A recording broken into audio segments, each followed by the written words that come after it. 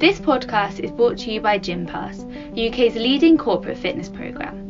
GymPass multiplies the number of physically active employees at each company, building a healthier, happier and more engaged workforce. UK employees receive access to over 2,000 fitness facilities with a choice of more than 300 different sports and activities. Visit gympass.com/UK to see how we can help your company build an active, happy and healthy workforce. GymPass, helping to defeat inactivity.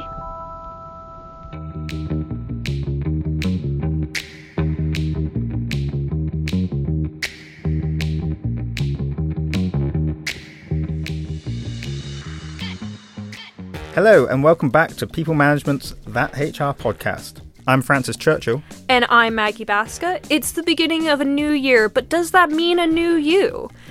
It's traditionally the time of the year for many people to ditch the booze and chocolate and hit the gym in a bid to get healthy. And employers and HR may also well be tempted to take the opportunity to support staff in getting fighting fit for 2020. So what a better time to take a closer look at organizational well-being and ask if HR teams have managed to get beyond token gestures like fruit baskets yet. Offering guidance on how employers can do this will be Jordan Flast, Director and Fitness Ringleader of Drag Diva Fit, and Maggie and my personal torturer for an hour one Sunday. Stephen Bevan, Head of HR Research Development for the Institute of Employment Studies, and Dr. Caroline Marlowe, Director of L&M Consulting. And how would you know if someone was lying to you at work? We speak to Ian Mason, a non-verbal behavior consultant and expert in deception at work, to find out how people professionals can become the Sherlock Holmes of their organizations. Plus, Tim Pointer is back to help another listener in Tim's Pointers. All that and more in this episode of That HR Podcast.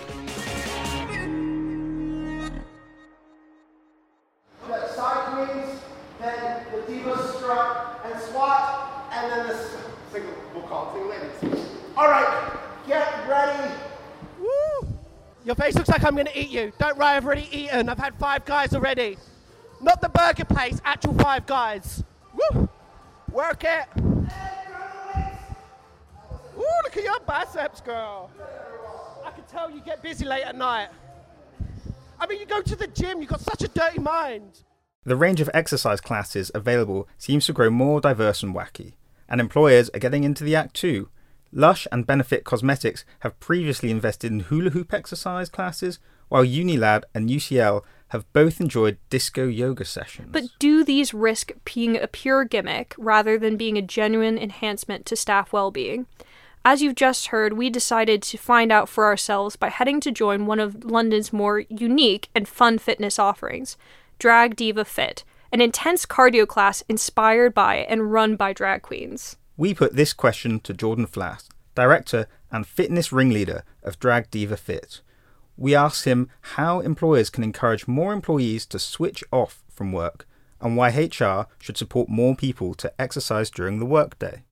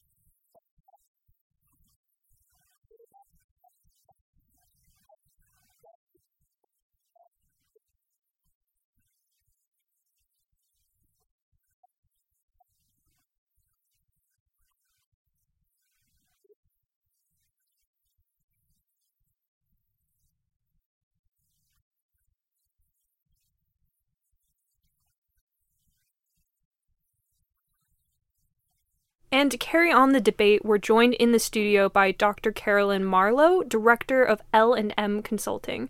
She works with businesses to create an organizational culture of positive well-being, both physically and mentally.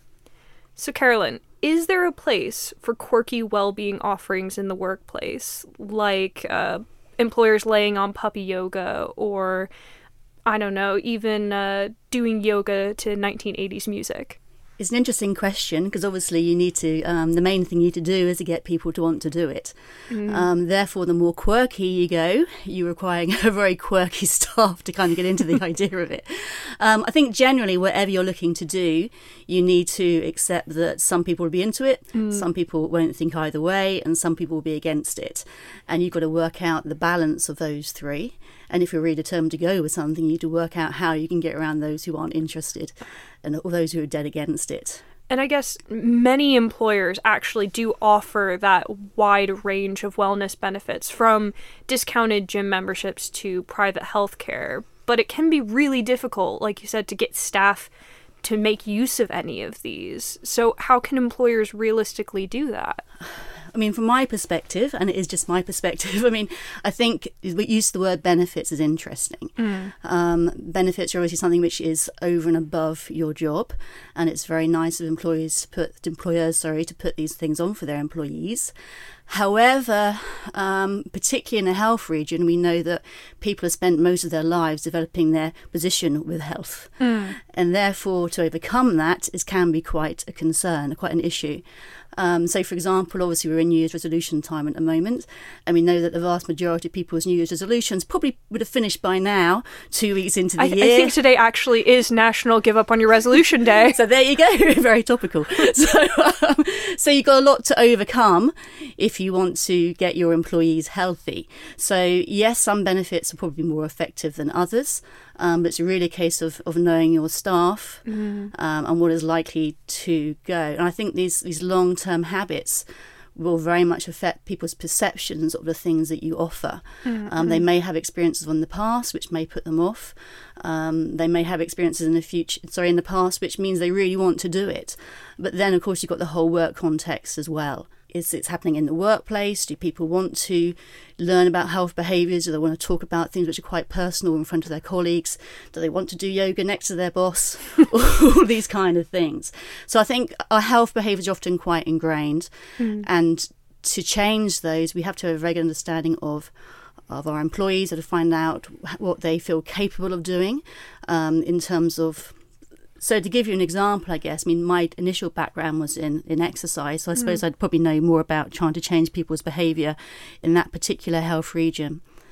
But we need to know what people feel they're capable of doing. It's not just capable of physically.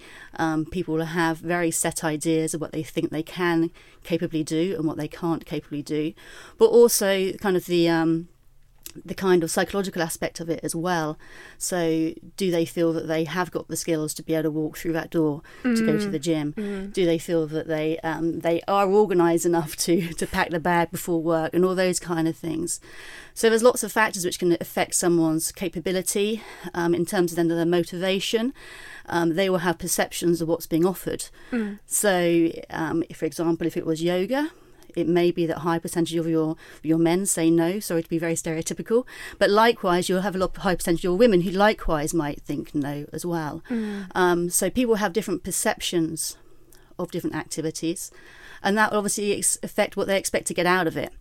And people always want to invest their times in things that they think they will get out of it and that it will be worthwhile for them. And in the work environment, that can often be difficult, particularly if they've got quite a lot going on in their job. They might also be aware of the implications for others. So from a social perspective, they might think, well, hang on, if I leave the office to go to an exercise class, will my boss scowl at me when I come back? Am I letting down my colleagues who are looking very busy right now? So all these kind of factors can kind of come into people's thinking when they're making the decision whether or not to go to the yoga class or the exercise class or whatever.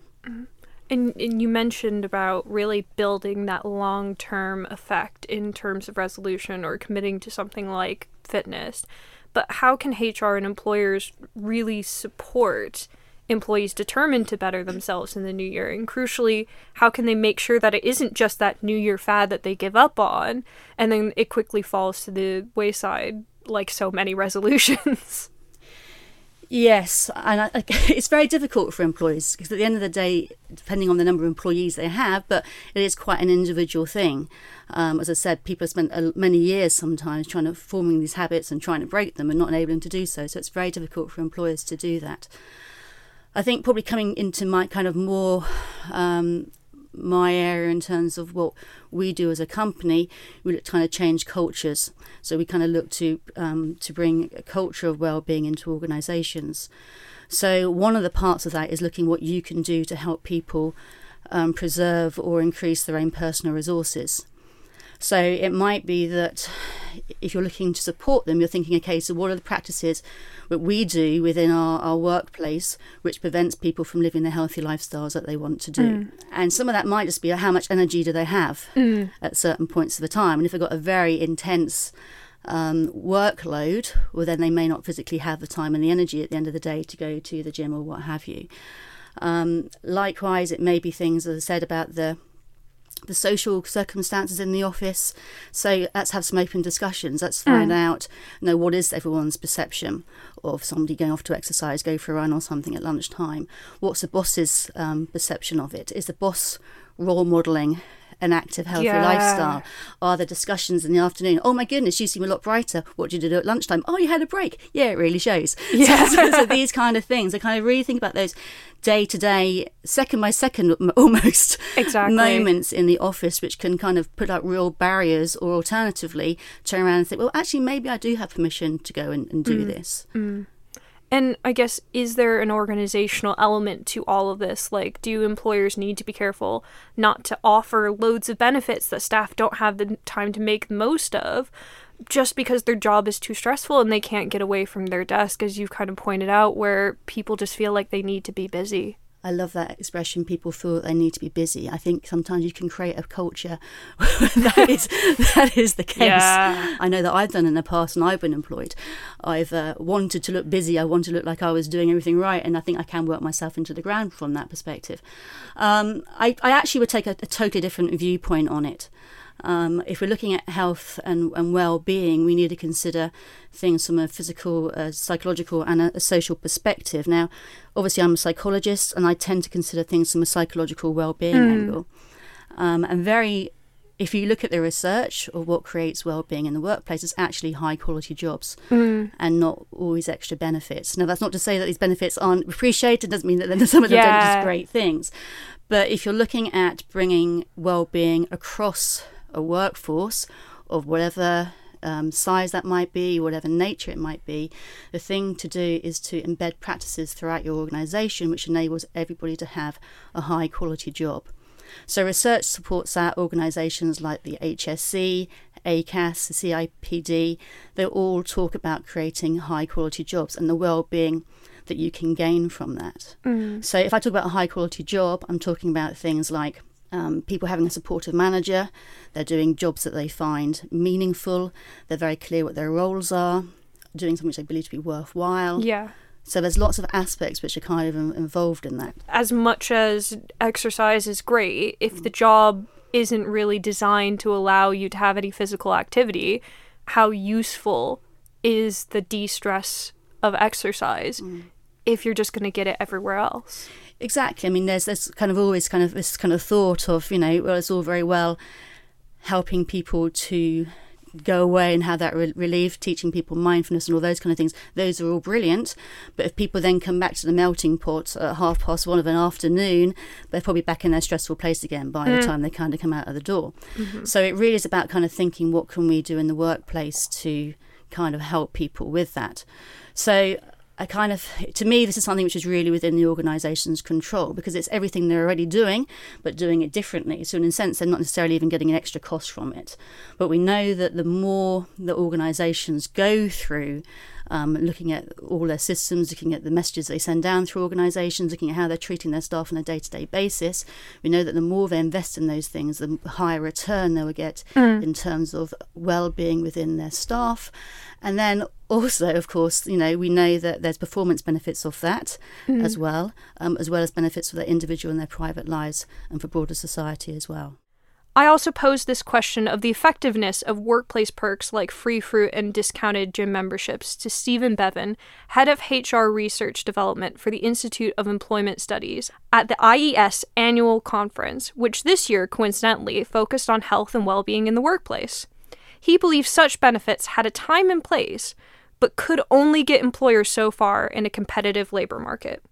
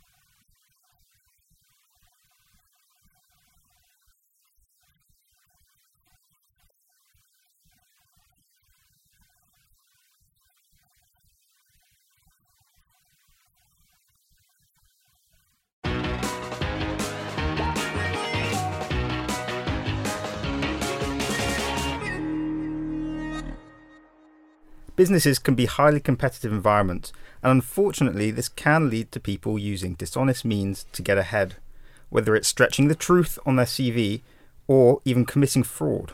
So how can HR tell who's lying And who's telling the truth? Research has shown the analysis of nonverbal behavior like facial expressions, tone of voice, eye contact or lack thereof, and body language could be valuable in evaluating if someone is telling the truth. So we're joined by Ian Mason, a nonverbal behavior consultant specializing in deception in the workplace, to discuss how HR can use these cues to understand and spot deception in the workplace. Thank you for joining us. You're welcome. It's nice to be here. So TV shows like Lie to Me and Sherlock have really popularized the idea that people can analyze others and automatically tell if someone is lying to them. But is this actually how it works? And realistically, how could this technique of analyzing behavior benefit HR professionals? First of all, that programs like Lie to Me, very, very good. A lot of it is very accurate, but obviously it has poetic license because it's a TV program. But it is based on actual science. How it can help HR? Good question, actually. I'll give an example, it's probably the best way. If you have a person that goes to HR and says, that person's been inappropriate towards me, which one do you actually believe is telling the truth? It's very hard to spot because if you think words is only 7% of our communication, the other 93% is made up of our tone of voice and our actual body language. So if you take that scenario, it is really a toss of the coin of who is telling the truth. It could be that one person is trying to get the other person into trouble, or it did really happen. So using the techniques of nonverbal behaviour can actually look and see, I can see that when I ask an awkward question, that person's body language changes from the baseline they normally have, which means then, why does that question make them uncomfortable? Then it's much easier to actually say, listen, that person could be being deceptive on that question. So in theory, that's how it works. What does this look like in real life? So, for example, if you're going to interview both Maggie and myself for a job interview and you wanted to know who was the best candidate, how would you tell if one of us were lying or stretching the truth even during an interview? There is several signs. Well, there's quite a lot of signs of actually someone is being... Let's take the word lying out and use deception, because what you're doing, if you're going in for a job interview and you've been deceptive on your CV, which actually they say 1/3 of people actually are, and 2/3 of people actually inflate their CV, which person is the right one for the job? It's asking a series of questions and actually getting what's called a baseline. So your normal body language, your body behaviour is so I can watch what you're doing and see all your facial movements, your hand movements, your leg movements, the way you construct your sentences, your tone of voice. So when it comes to say you took a company from £1 million to £10 million, and I asked you the question, tell me how you did that, and all of a sudden you're, well, what I did was, now straight away, to me, that would be a red flag. Because the way you've been speaking to me before, the sentence has been very well constructed, there's been no ums, ahs, or anything like that. So why automatically would that would give me a red flag. Then I know which path to investigate. Same as if I was interviewing Maggie, the same question, and she just flew it off. I know more like that's the truth because it's her normal behaviour. She's not under pressure. So that's how you see it. But there is so many. There is 10,000 facial expressions. There is self-soothing. There is hand movements, leg movements, feet movements. It's a real science. It's not something you sort of go, oh, yeah, that person's lying. Looking up to the left, looking up to the right. Is that true or false? No, it's it. Well, that's the question. Is it true or false? Looking up to left or right, does that mean somebody's lying? I'm asking a good question to ask. I don't think so. That sounds like it's a myth. Well, it is myth. But for most people, if you look on television, people are saying, oh, if someone looks up to the left or the right, they're lying. It's not true. Because actually what you're doing is constructing a memory. If someone asks you a question, you're visually constructing a memory of what actually happened.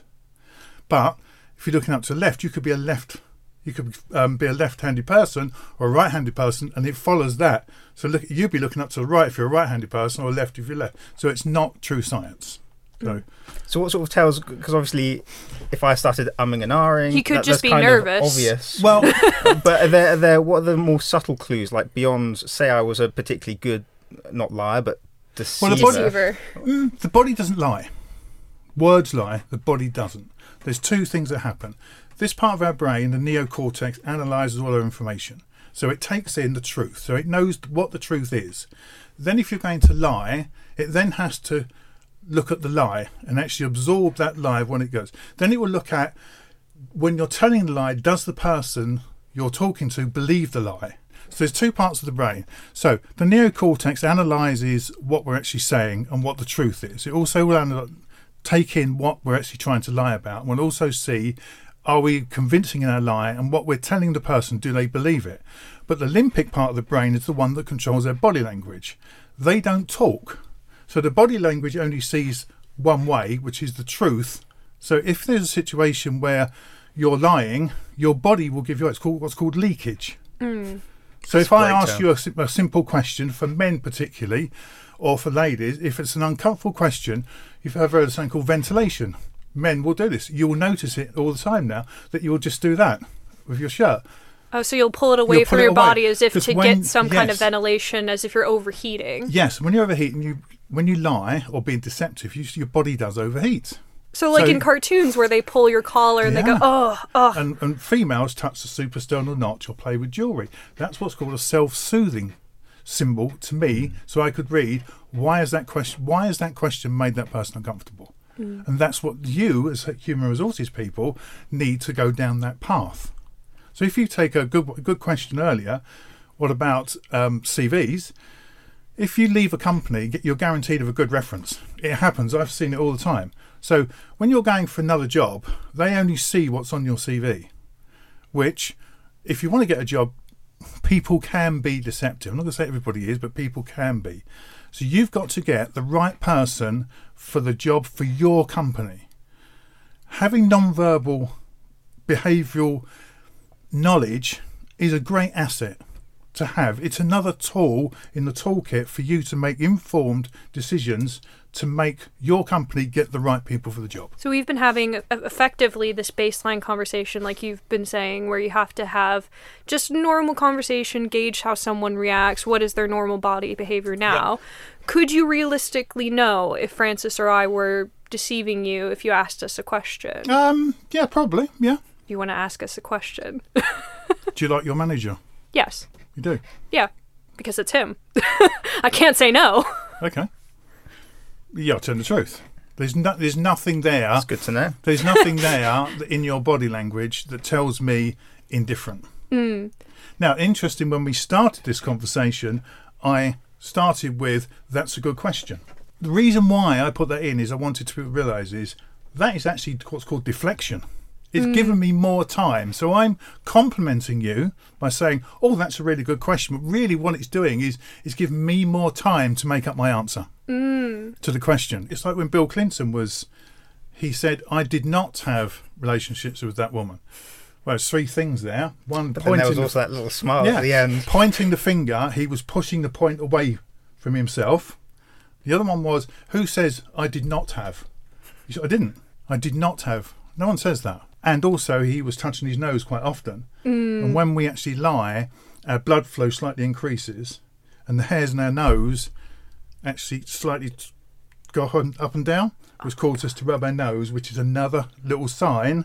Now, if we're baselining someone, they do that all the time, they might have an itchy nose. But they might have psoriasis. It's outside the baseline. Once you baseline somebody, then you can look if someone's being deceptive. Because if their body language changes in any scenario, whether it being conflict, management issues, employment, it's all the same. It doesn't matter which way it goes. And will that baseline take into effect stressful situations? Yes, it will. Because you go into an interview, you It's coach stressful. yourself to take your time answering questions. You would normally pause and think about the answer you give in a job interview. So can you take that into account when you do what you do? Of course. There's 6 lines of baselining. So you do your normal baseline, then you baseline the voice, then you baseline with a question that might be an emotive question, where someone might be slightly nervous about something that's happened. Then you go on to actually analysing, you go into the real thing. So you get a baseline of all of it. So hands, where's my hands? Where's his legs?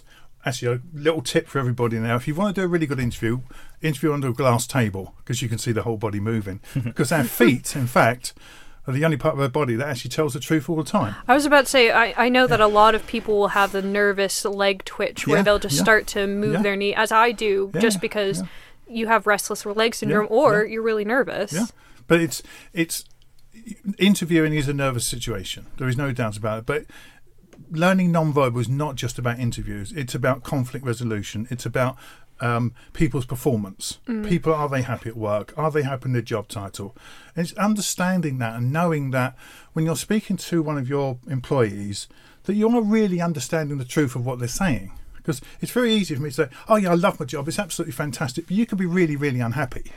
Now, if you can read a body language, you can see that there's something you can help them with in their career path. So it's not just for catching people out, it's about everything. It's about helping people too.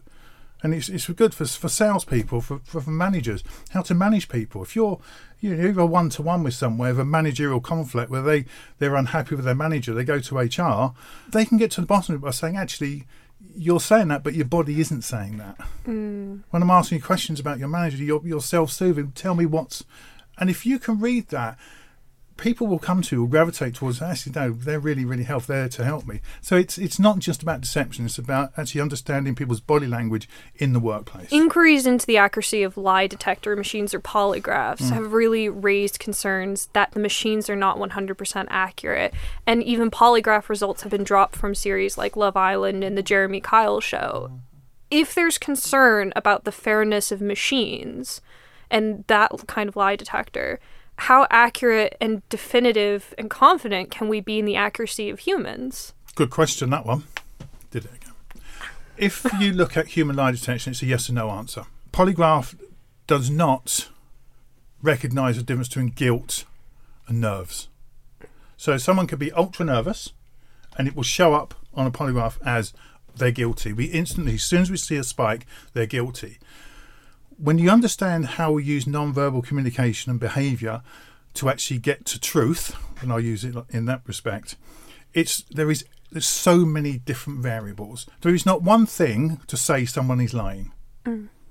It's a cluster of either emotions, facial expressions, body movements, tone of voice change that actually makes sure that someone is being deceptive in some way. So you've got to look for the cluster of... So if you see a cluster of one thing, when you ask the question, hesitation in voice, then you start going down that path of, I saw a red flag there, I want to ask some more questions about that. And if you see a second red flag, a third red flag, if you see a cluster of three, you'll know you are onto something, that someone is being deceptive in some way, whether to either get a better job, get a better pay packet, get a position that they're not qualified for, stealing money, not liking their boss.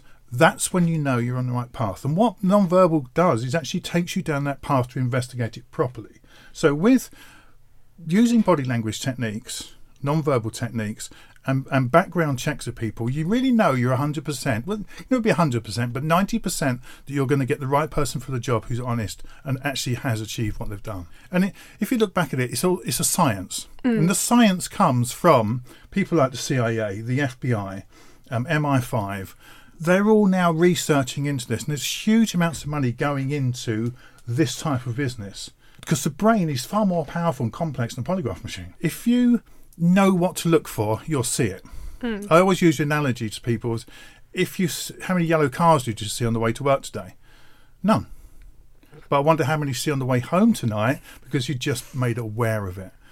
So if you see a red flag where someone's just done that, before you wouldn't take a blind bit of notice, now you would, because you see it. Oh, that's not normal behaviour, so let me investigate that further.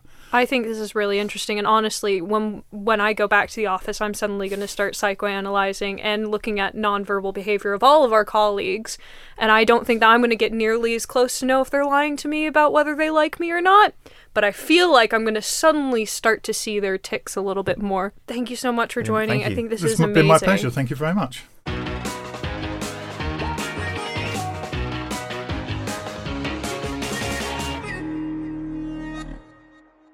And now solving your workplace queries, as if by magic, not to be confused with H.R.E. Potter. It's Tim Pointer. Yes! Laughs! Never confuse laughs with groans, please. No, there wasn't an audible groan. I take the laugh. Sorry. So, Tim, this month's question is fairly detailed, but I think we're going to be able to get through it. The reader has gone through and said, I've had my current HR position at a nonprofit for almost a year now. My coworker and I have the same manager, and our relationships with him are very different. My colleague and manager don't get along, but towards me, he seems to show favoritism, giving me better projects or praise for jobs like well done. I try to be strictly professional in my interactions and have a good relationship with my coworker, but this dynamic with my manager has resulted in a fairly frequent but awkward situation where my manager will confide with me about some work topic that involves my coworker or a project we're both to work on. Later, he'll bring up the subject in a meeting where it becomes obvious he hasn't shared the same background information with my coworker that he has with me. And my manager has also complained to me about my coworker many times, saying he doesn't share the same information with her because she's extremely emotional. He says he trusts me because I handle things more maturely and reasonably. I usually ignore it when he complains about her, but this is becoming a regular thing. Is my manager justified in his decision to share key details with me and not with my coworker, even when it directly involves her work? Do I have to live with the awkwardness of being the reluctant favorite? Or is there a way for me to advocate for more transparency in these issues? And how should I handle this situation in the future? This sounds like the worst dynamic of all time. The first thing I'd like to admire is the craft of the way this is written. It's a very powerful email. And the words are very resonant. That phrase, reluctant favourite, really lands with me as a very, very powerful way of summing the situation up. It made me wonder how the letter would read if it was from the co-worker and how they would describe the situation. Because I think they would talk about the difficulty of not receiving the information required to do their job. Because actually, from a management situation, if you really want to cause someone to underperform, you cut them off from information, you cut them off from feedback, and you cut them off from the ability to collaborate and connect with their colleagues. And very sadly, all three are true in this situation. So it's very poor management because the manager here is actually any pre-existing performance concerns are being accentuated by the way this manager is choosing to behave. And that is only going to increase the disparity and increase the issues. So all the issues here that I'm reading about are very much about the manager's behaviour and their ability to create high performance within their team, or rather inability to do so. So to directly answer the questions, is the manager justified to share key information with one person in their team and not the other? I don't think so. Because I think that drives underperformance and instability and insecurity. So I think it's very, very poor behaviour. Do I have to live with the awkwardness of being the reluctant favourite? These are difficult conversations to get into. It'll be about the ability to have a conversation with the manager, and that old phrase of managing upwards, to say, to get the best out of us, could we have a team meeting in which we talk through pieces? It sounds as though the way of working at the moment is one-to-one of each of the two co-workers, rather than how can we work on this together? So I think it's these little changes that could break this down. Getting together as a team to talk about challenges, sharing information, and working together on some of the projects. It does feel very siloed, as though one person's got this, that you've got A and you're not looking at B, and you've got B and you're not looking at A. Is there a way of just breaking down some of these ways of working? Because directly saying to the manager, you're doing this and it's actually accentuating the issue, is not going to be possibly the most helpful way forward. But there are other little ways, I think, of seeking to improve it. And it might be that there's an ability to speak to perhaps a member of the HR team to get a bit of guidance and support, because perhaps I don't know the experience of this manager, but I feel that they need some support. And there's any other ways we can get them to reflect on their behaviour and how they can really get the best out of their team.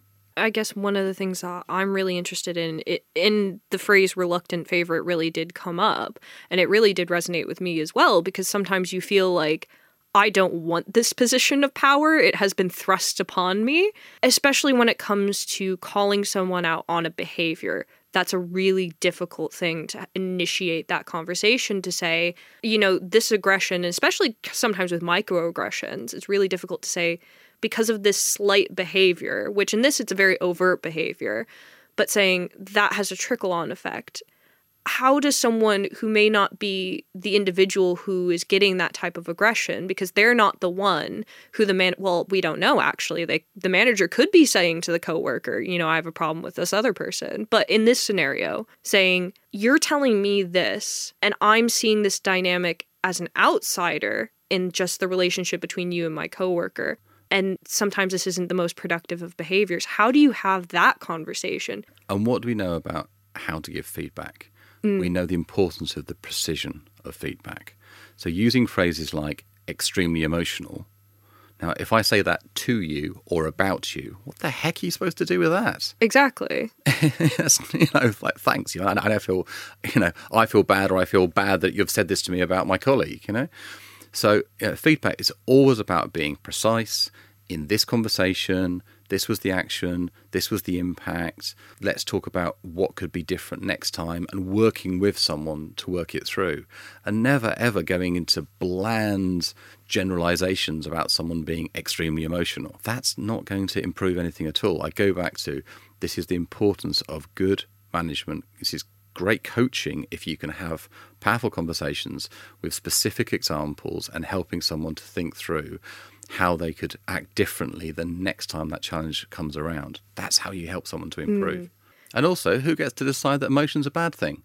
I love working with emotional people. HR people with emotions are the best, which I don't know one HR person who doesn't have emotions. I don't know any person who doesn't have emotions. I love passion. Yeah. It's like, this is fantastic when we actually ourselves at work and we bring all that energy and creativity and opportunity that comes with emotion. That's a fantastic thing. I love being described as emotional because I think it's a real positive. I would hate to be described as all stoic and closed. It's really dull. Exactly. So I think it's a great thing to have emotion, but as with everything that we bring to work, it's how we apply it and how we use all the skills and all of our energies to get the job done and to move the organisation forward. I don't know about you, Francis, but I am still feeling the effects of Drag Diva Fit, and that was one of the more fun workout classes I've ever been a part of, and I've never wanted someone to yell at me ever in my entire life. I think it will take me a few weeks to get over it. It was really fun. There was an older guy working between us. I think he was doing twice the work we were. Age is never a barrier to these things. Never a barrier. And that's all that we have from this edition of People Management's That HR podcast. Thanks to all our guests, Jordan Flast, Stephen Bevan, Dr. Carolyn Marlowe, Ian Mason, and of course, Tim Pointer. You can subscribe to the podcast on Apple Podcasts, Spotify, SoundCloud, or wherever you listen to your favourite podcasts. Keep up to date on all things HR and That HR podcast on our website, peoplemanagement.co.uk, and don't forget to subscribe and rate us on Apple Podcasts. We'd love to see your comments. My name is Francis Churchill. And I'm Maggie Baska. The producer for this episode was Anushka Tate at Rethink Audio. And we will see you next month. Bye! Goodbye. Bye!